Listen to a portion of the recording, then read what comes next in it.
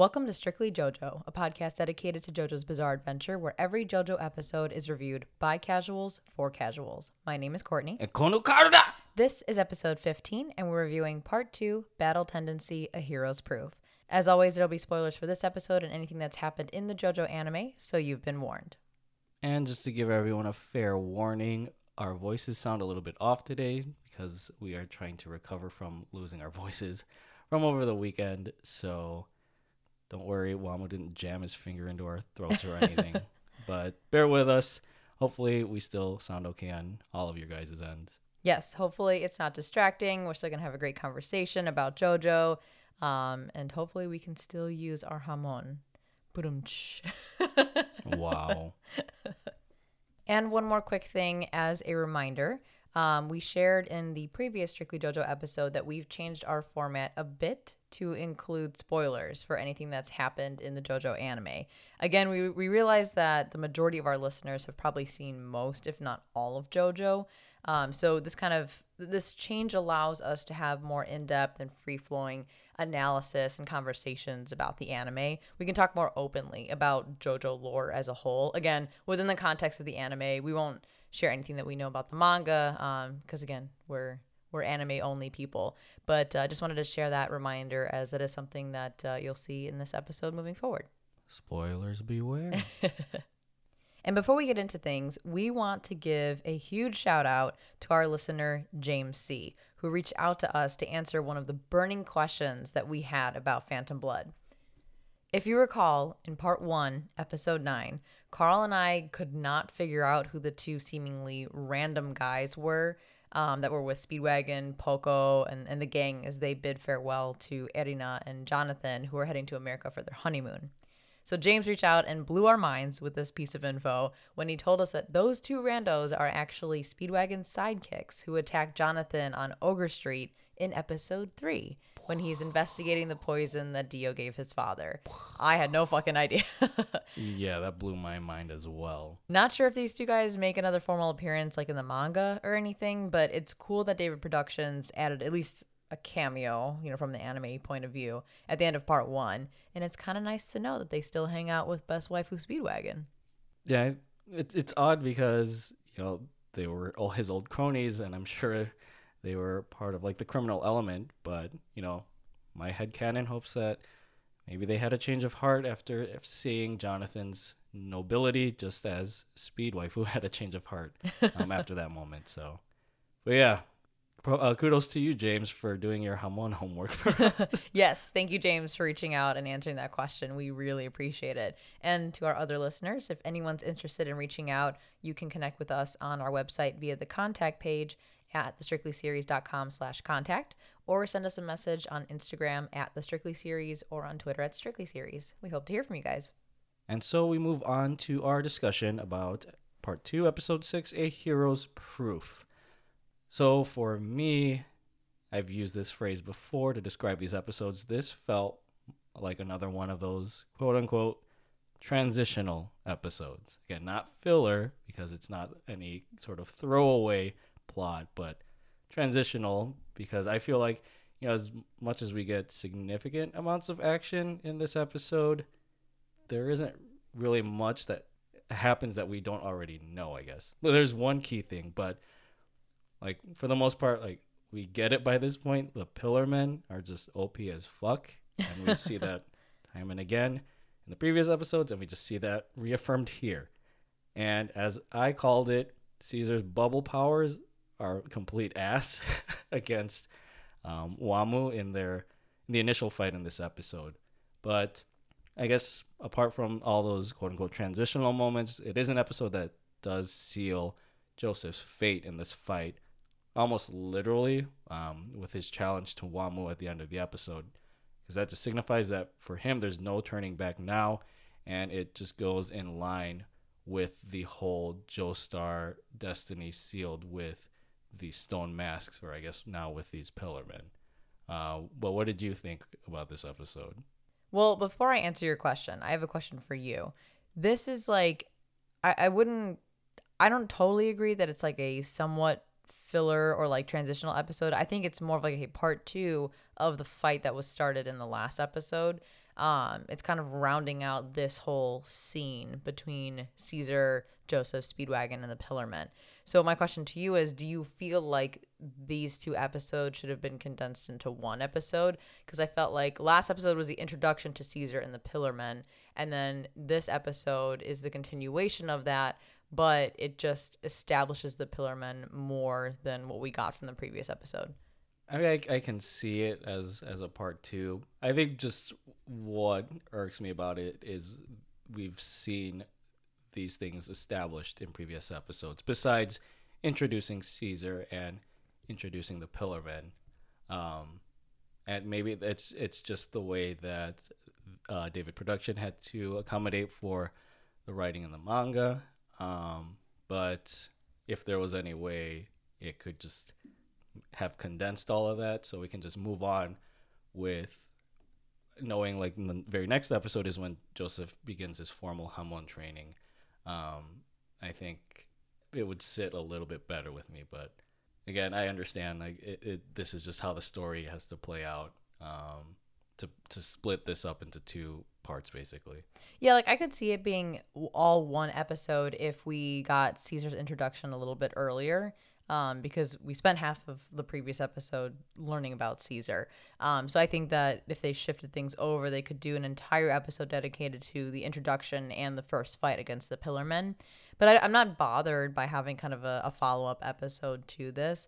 And I think that while, the fight itself it can sometimes feel a bit on the lengthy side, I think it establishes two important things for Joseph's story. One is that like he is severely undertrained. I mean, you've got Caesar who has way more experience in Hamon than he does, and Caesar gets like, his ass beat and his face all cut up and shit.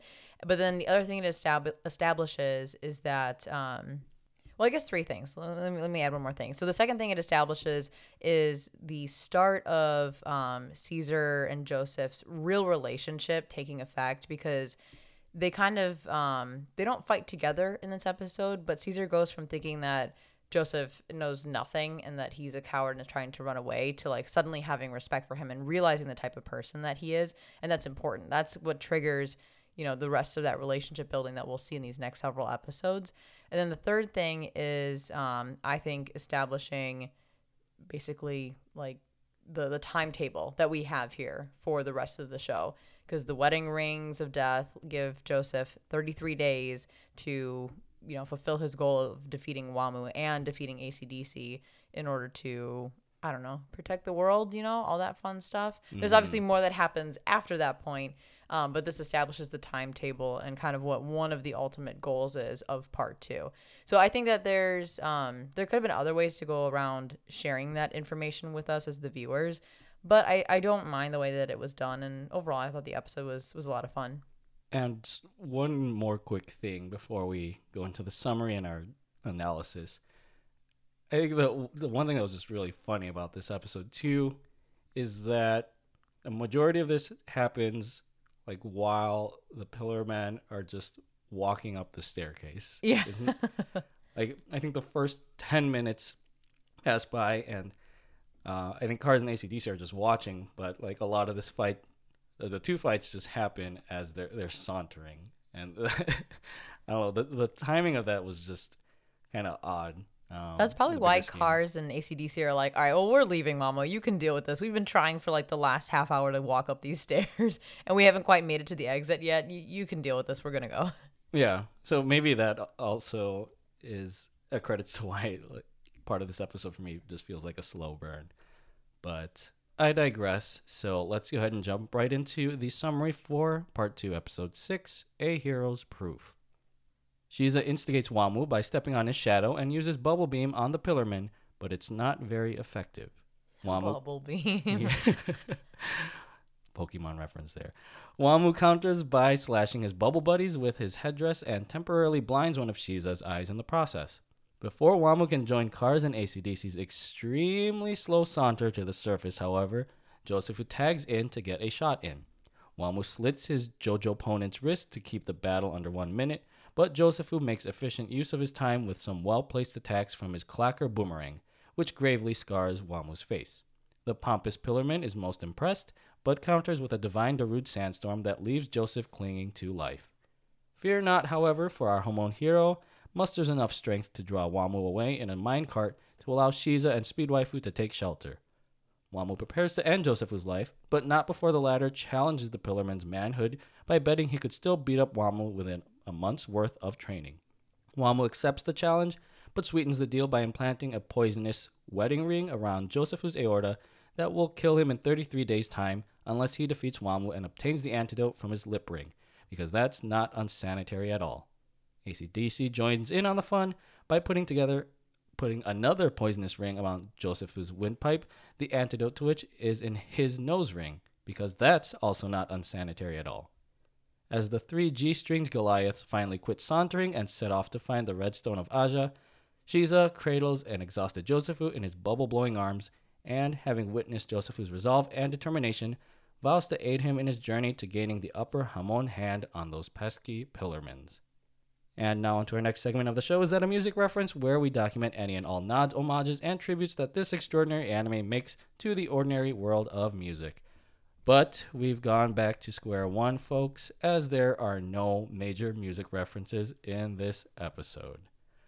Although, I would say that Wamuu's divine sandstorm attack would have served as a nice reference to Darude's Sandstorm had it come out in the 80s, because that track was released in 2000, way after Battle Tendency was first written. Man, that's a throwback. I think I have seen a YouTube video where somebody, superimposes Darude Sandstorm over that scene where Wamuu starts to spin his fists. And I was like, I got it. I get what you're doing there. Yeah. I wouldn't call it a missed opportunity, but I guess now it's a memeable opportunity now that I've heard you mention that video. And speaking of memes, it's now time for the JoJo Meme Rundown, where we list each new JoJo meme that appears in this episode. And I'll stop there because there's really no specific memes that are in this episode. Maybe we'll say the Darude Sandstorm one is the quote unquote meme for this episode. Yeah, I was gonna say I would consider like Joseph when he's crawling towards the minecart. I guess that's not a meme, but it's just more of a funny moment. It could be memeable. Maybe at some point it will become a meme and we can revisit this. But as of right now, I don't think it's like a full on meme. So I didn't call it out. But as always, if we missed any memes from this episode, please reach out and let us know. So, A Hero's Proof. I want to take a second and talk about this title because I find it to be very interesting. When I first read the title and then saw the episode, I was like, I don't get it. I know that the announcer at one point calls Joseph a hero and questions is he really a hero if he's trying to run away, or how will he stay a hero if he loses, or whatever the announcer's saying. But I think the title, when I think about it more, is perhaps talking about what he needs to prove in order to continue to be the hero of this story. And I think in the short term, that's protecting Caesar and Speedwagon from the Pillarmen, specifically Wamuu. And then I think in the long term, it's protecting the world from the Pillarmen, while at the same time, trying not to die because he has 2 wedding rings of death around his aorta and his windpipe. So I kind of get what they're saying with this title, because sometimes I really don't get the connection between a title and an episode. But I think when I think about it more, it does make sense. I don't know if he really proved anything in this episode, maybe to Caesar that he doesn't actually run away. But I don't know what else the proof would be, if not the proof that he will provide in the future.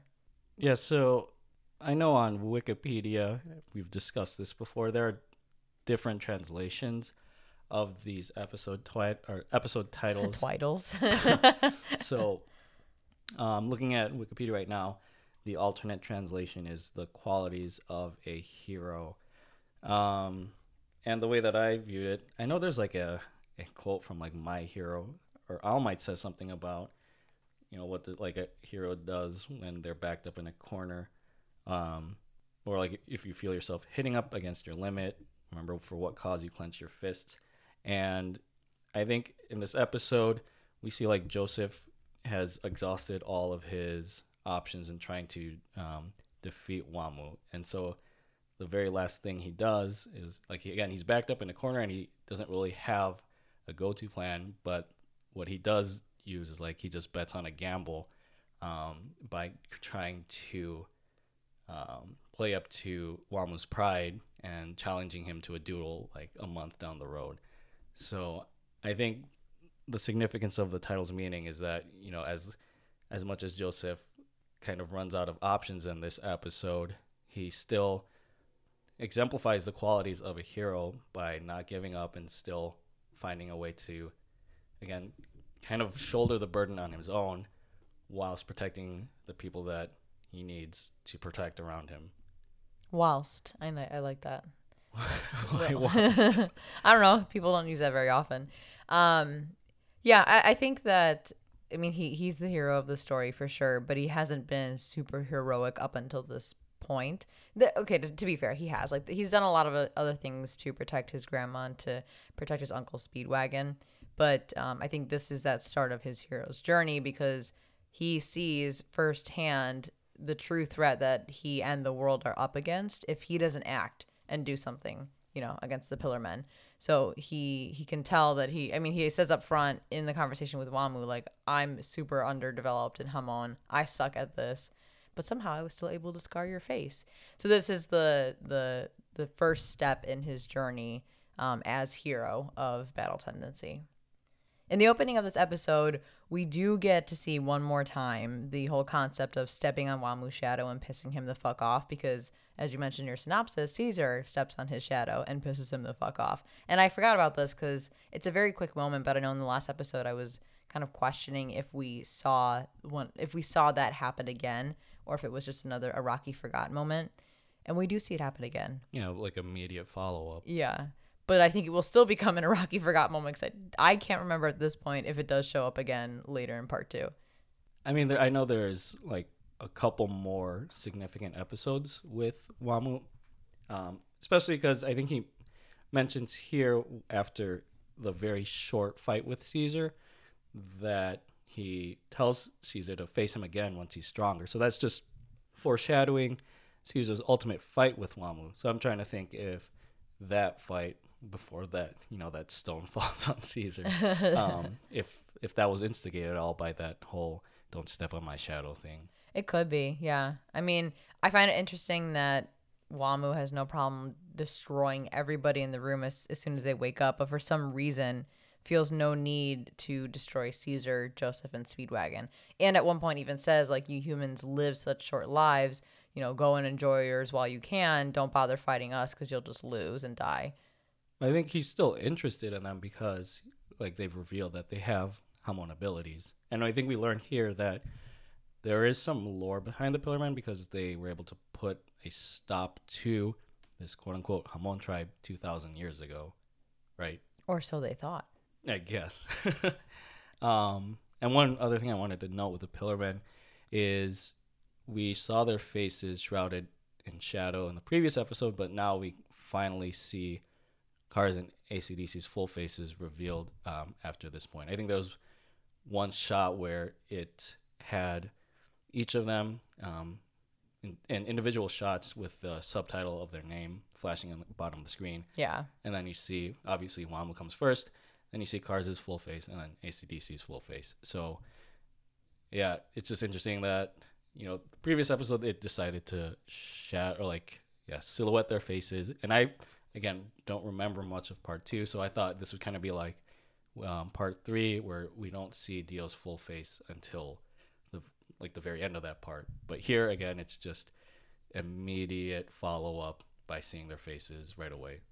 It's David Productions' attention to detail, not wanting to spoil that tiny little detail about these main antagonists before it's revealed in the actual show. So, as always, props to David Production. In this fight between Caesar and Wamu, I found it interesting how, when Wamu uses his, I don't know what they're called, his little head dangly things on his headband. His headdress, I guess. His headdress, yeah, and whips his hair back and forth, like, what's her face? Willow Smith? Like Willow Smith. And cuts all of the Hamon bubbles. And you can, see the air moving or something, and Speedwagon somehow immediately has all the answers and can not only explain but over-explain exactly how Wamu's wind control creates these small vacuum vortexes to cut Caesar's face Again, even though it's the first time he or anyone else are seeing it.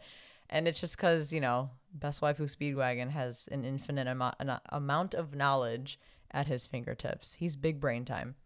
I mean, he's been around Hamon experts and masters for quite some time after Jonathan's passing, right? Because he was still in contact with Straizo up until Straizo turned crazy. Yes, but Wamu doesn't use Hamon. He uses wind control. So that's like the difference. And I know that can be confusing because, I don't know, wind is a natural element that, Hamon can travel through, I assume.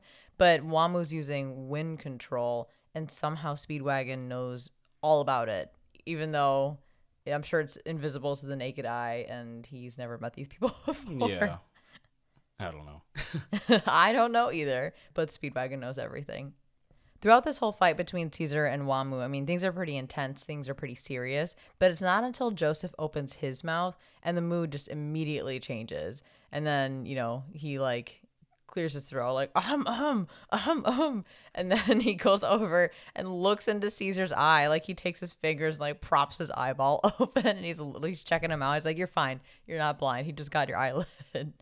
Yeah, Joseph's fight is just pure comic relief compared to like the dramatics of Caesar's initial fight, and it's clear like Joseph still has some sort of grudge against Caesar, and clearly wants to showboat and like one up Caesar, even though Caesar is just basically on the verge of death. But again, that's just Joseph's personality. Even in the most serious of situations, he still finds a way to be goofy about it. It is a very stark contrast. It plays nicely into everything that we saw in the previous episode where, Caesar keeps his cool the whole time. He's very well put together, very, intelligent person who's skilled in Hamon. And then Joseph just wanted to play pranks and mess around and everything, although he is, pretty skilled himself. And, kind of the underlying thing that we get from that whole interaction is that really at the end of the day, they are very similar. So while we don't get as much of that in this episode, we do get, emphasis on the fact that they are very different. Because to your point, Caesar's fight is just like completely different with Wamu than when Wamu goes up against Joseph. And I do like that everyone thinks Joseph is just dicking around, but then it's Speedwagon who knows him well enough to see past the goofy facade and knows that he's serious. I think he even calls that out. Like, Joseph may think he's being serious, or he may be taking this seriously, but he's super undertrained. So I think that Joseph tends to overcompensate for his lack of skill by being overly silly or not being too serious to hide those insecurities that he may have. And as we know, it's also a tactic to throw off his enemies and to get them to lower their guard, which in this case it works because Wamu lowers his guard and then he gets whacked in the face with a ball.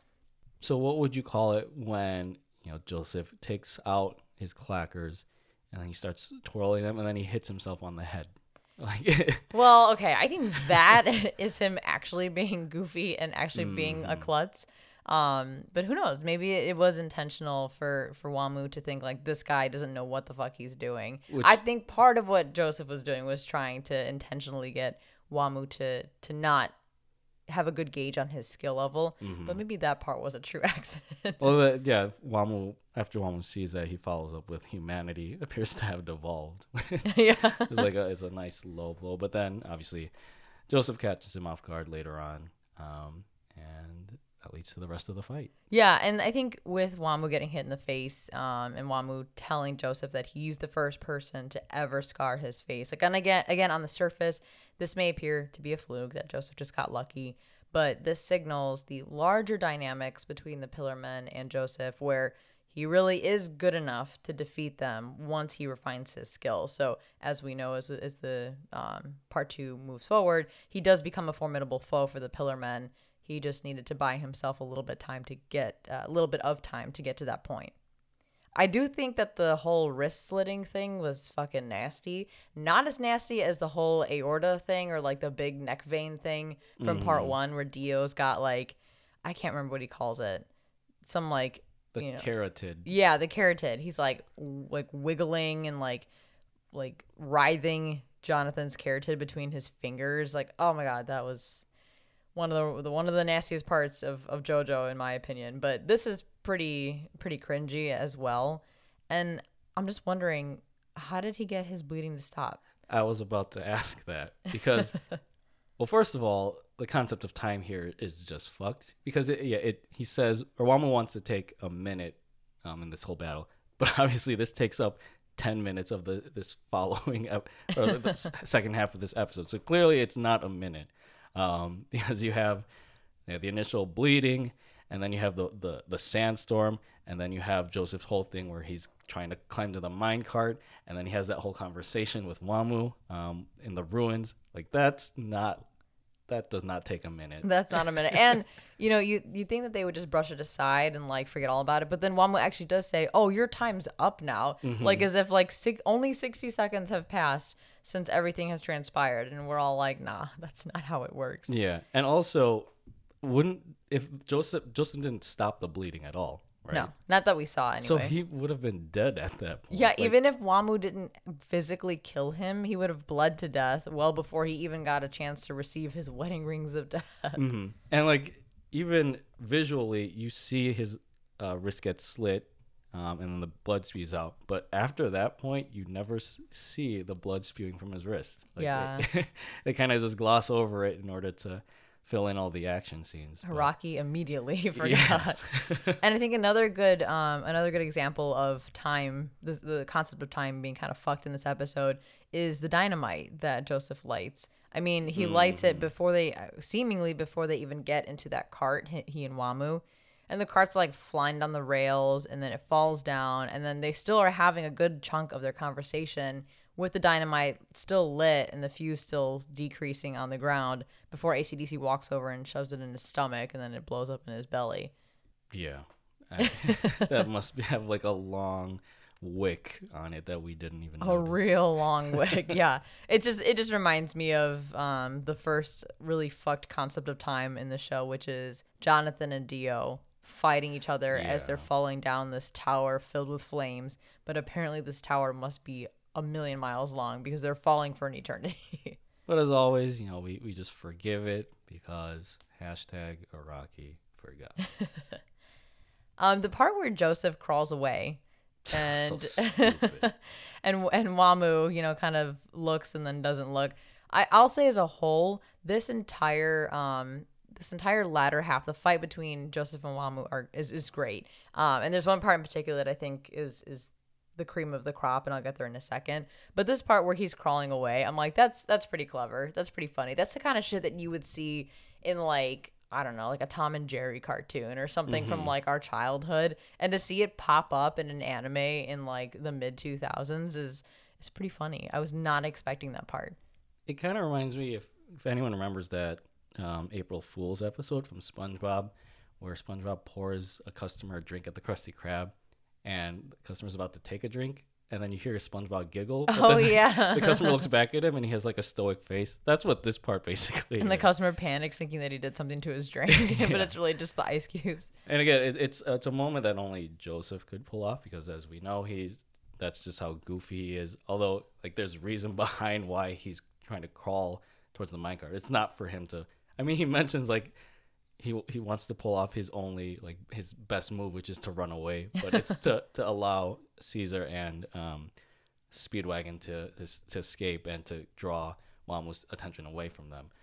But thinking logically, why didn't Wamu notice how far Joseph was moving every time he looked back? JoJo logic. Just JoJo logic. Maybe he has astigmatism like I do and has a lack poor of depth perception. yeah, a poor sense of depth. I can relate to that. So I don't know. Maybe that's the reason. But he's an ultimate being, isn't he? He's supposed to be like, perfect. Oh, yeah. And then the other thing is like, how does Joseph know when Wamu was glancing back? I mean, JoJo logic. I know like Wamu grunts, like he's like, and then he looks back, and then you see Joseph just fall to the ground. But yeah, as nonsensical as it is, it's a fantastic part, and it's a really important part for Caesar because Caesar thinks that he's running away. But he hasn't learned enough about Joseph at this point, and about Joseph's character to know that he'd never leave others, especially those he cares about, like Speedwagon. Do you really think for a second Joseph would leave Speedwagon in danger? Mm-hmm. So similar to when he ran away with Smokey when facing Straight So at the cafe, we see Joseph drawing the enemy away from others so that they can escape. And he even says in his inner monologue as the rail cart's rolling away, he's like, okay, now you guys can run. Just go. Just go. The only thing is, he technically left Caesar and Speedwagon with AC/DC and cars. I don't think they fully exited the building at this point, but I could be wrong. Well, I know like earlier, the both of them were like, "We'll go take care of this, Wamu. We'll meet you later." And then the shot after Wamu throws Joseph out of the minecart, you see them atop the Colosseum ruins. Okay, so maybe they had left by that point then. Mm-hmm. Okay, that makes me feel better because I was like, well, hang on. There's still two more very powerful enemies that the two of them have to face. Also, they don't really care about humans, as they established earlier in the episode, because their main focus is on acquiring that red stone. So I did find it interesting. So I don't know why the narrator pops in at the most random times, but I felt like this is a very random time for the narrator to pop in, like explaining Joseph like crawling away. I would have loved to see Speedwagon be the one to comment on that because, as I mentioned earlier in this episode, he comments saying like, no, he's not joking around with these clacker volleys. Like he actually is serious. He's just underskilled. I think this would have been another good opportunity for Speedwagon to have his inner monologue or whatever and comment that like, oh, he may look like he's running away, but he's actually, is intentional. He's drawing the enemy away from us so that we can escape. But instead we get it from the narrator, which is fine. But I did find it interesting when the narrator said, I think, let me look it up here. So I have it written down here. Only when Jojo loses the will to fight will he lose the status of hero. And that's like the only really blatant mention of being a hero that we get in this episode, a hero's proof, is when the narrator chimes in. Because I think right before that, he's questioning, like, is he no longer the hero? Is he running away? Blah, blah, blah. But here he just establishes this concept of Joseph, no matter how beat up he is, no matter how disadvantaged he is, he will still do whatever he can, whatever it takes to win the fight and to protect others. And therefore, he will never lose the status of hero. And it kind of just reminds me of Jonathan as well. No matter how down and out Jonathan was, he continued to do whatever it was he could to do the right thing and protect others. I would say you kind of see that in the final scene between him and Wamu as they're within the Colosseum ruins. The way I look at it is kind of like with Joseph's dick slinging fight with Caesar in the previous episode, when they're at the fountain. Joseph, once again, he runs out of options regarding Hamon in this battle, but then he resorts to what is, like I said before, basically a gamble by egging Wamu on to a rematch instead of being killed. And I would say Joseph's street smarts again prevail once again in this situation, just proving that, like you said, he will resort to whatever it takes in order to achieve his victory against his rivals. Yeah, and that's what makes a good hero, is someone who's not only skilled, but physically skilled, but someone who's also mentally skilled. And what's interesting here is that Joseph is not physically skilled yet. It's part of his character development, as we'll see, in later parts of part 2. But he is mentally skilled in that he always has this ability to read his opponents so well that he can even use that line where he predicts their line and throws them off and wins the fight, wins the match. And in this moment, he realizes that Wamu is the quote-unquote proud warrior type, and he uses that against him. I mean, he's on the verge of death, both from the wrist slitting and from Wamu just about to jam his finger into his neck, but still he's able to overcome an incredibly powerful enemy when he's this weak and this beat up. And I think that's very impressive. Like, that's the makings of a great hero. And even Wamu acknowledges that Joseph is unlike any other human, or I guess Hamon user. Is I think he comments to AC/DC, that he's growing fond of Joseph, and that's why he gave Joseph his due in listening to his proposal, again on the condition that Joseph try to train with the poison rings in his body. Yeah, and this is as I mentioned earlier, or hinted to earlier, this is my favorite part of this entire episode, is this particular exchange between Joseph and Wamu, because Wamu starts off impatient. He's like, I'm gonna kill you right now. I'm not even gonna listen to you or hear you out. I'm just gonna get rid of you. And then he becomes overly curious about what Joseph has to say, because Joseph is so good at conning him and kind of saying the right things to pique his interest. So I think what's equally hilarious here is Joseph's reactions to Wamu's responses and Wamu's reactions to Joseph's like statements. And I'm just like, the two of them are so different, probably more different than Caesar and Joseph are. So to see that dynamic unfold in this conversation was just super entertaining for me. But after Joseph receives his wedding rings of death and is beat to absolute shit, before he passes out, the last thing he thinks is, at least Speedwagon and Caesar are safe. And even after everything he went through with this battle and his life now having a 33-day time limit, he's satisfied knowing that he was able to protect others. And again, this is why I love Joseph. This is why he is my favorite JoJo. Now that we can talk about spoilers or anything in JoJo anime lore, I can openly comment that a lot of people feel that Jotaro is the best JoJo. And while he's definitely one of the top JoJos for me, this character trait of Joseph's sets him apart from Jotaro and the other JoJos in my eyes. Jonathan had this character trait for sure, but he didn't have Joseph's sense of humor. So Joseph is this perfect blend to me of someone with a great sense of humor and someone with this hero's resolve and someone who just cares so deeply about the people who are important to him, his family, his friends, that I'm like, it's just like the perfect package to me. Like that makes a great character for me because he's so incredibly well-rounded. See, I'm a Jotaro simp. So, I know you are. I find a little bit offense to your to your assumptions, but I guess to that point, like the way I see it is each successive JoJo still carries the nobility and care for family that we saw first within Jonathan. It's just that each has their own interpretation, and I know that Jotaro's is a lot more brash and offensive compared to Jonathan and Joseph. But again, I think of all the JoJos so far, like Joseph is the most humorous one, but also the most endearing. So that's particularly showcased here when he declares like at least his friends are safe. And again, resorting back to his humor, I just love how he says like, "Guess I'm a polygamist now." Oh yeah. He has like two quote unquote wedding wings. Two wedding rings embedded in his insides. So it's like his fate is literally sealed at this point. So 2 comments to that. One, yes, I agree with you that Jotaro is very much a family person, just like Joseph is.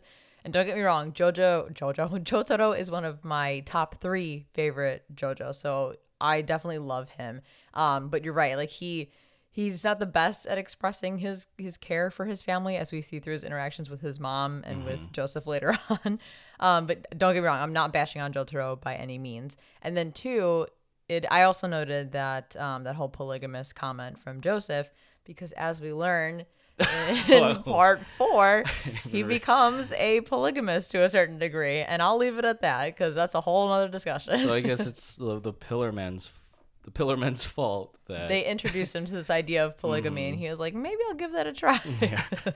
And actually, like speaking of, I guess these references to other JoJos or other parts, if you noticed, Joseph says "yare yare" when he's trying to figure out his next move against Wamu.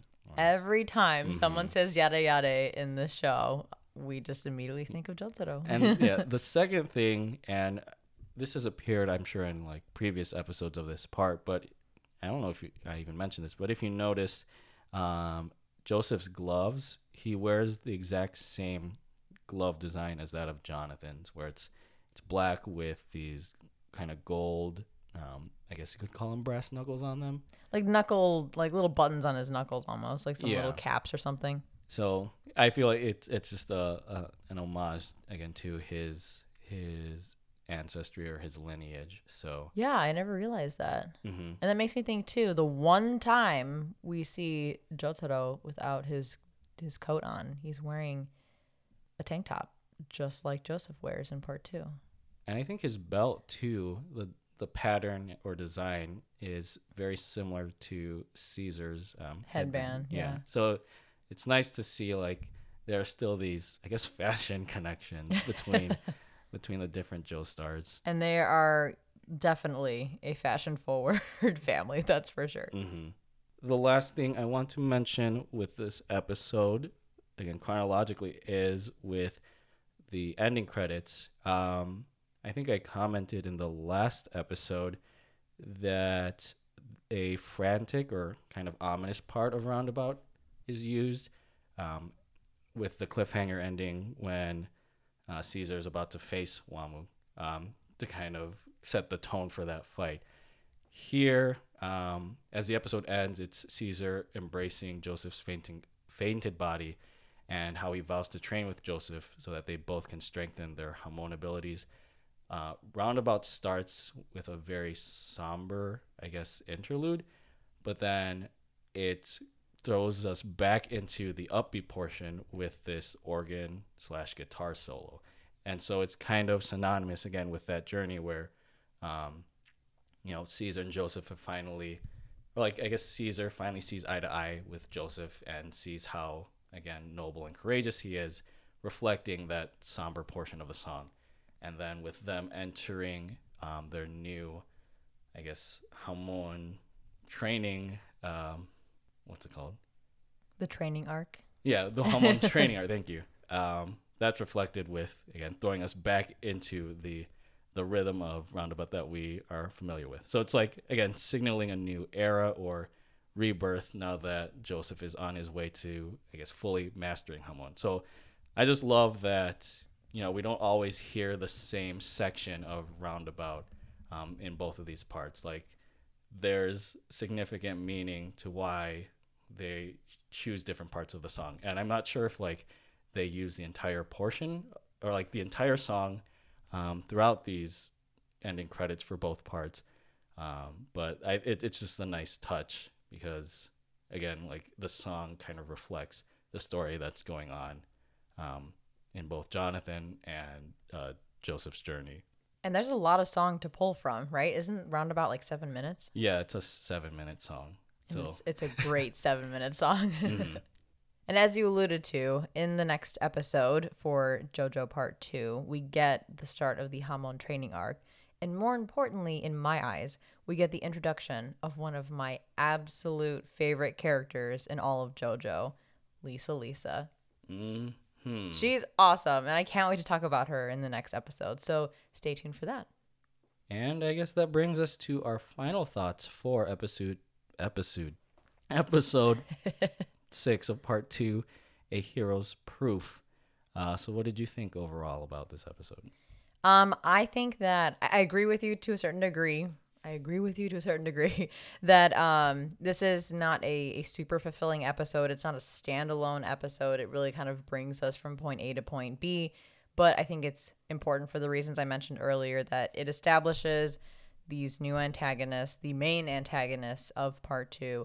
It establishes Joseph's level of skill among everybody else in the cast, and it establishes the timeline and one of the ultimate goals that Joseph has, which is to defeat AC/DC and Wamu in order to not fucking die from the wedding rings of death. Mm-hmm. But what did you think about it? Yeah, as I said in the beginning, I feel like part of this is quote unquote transitional.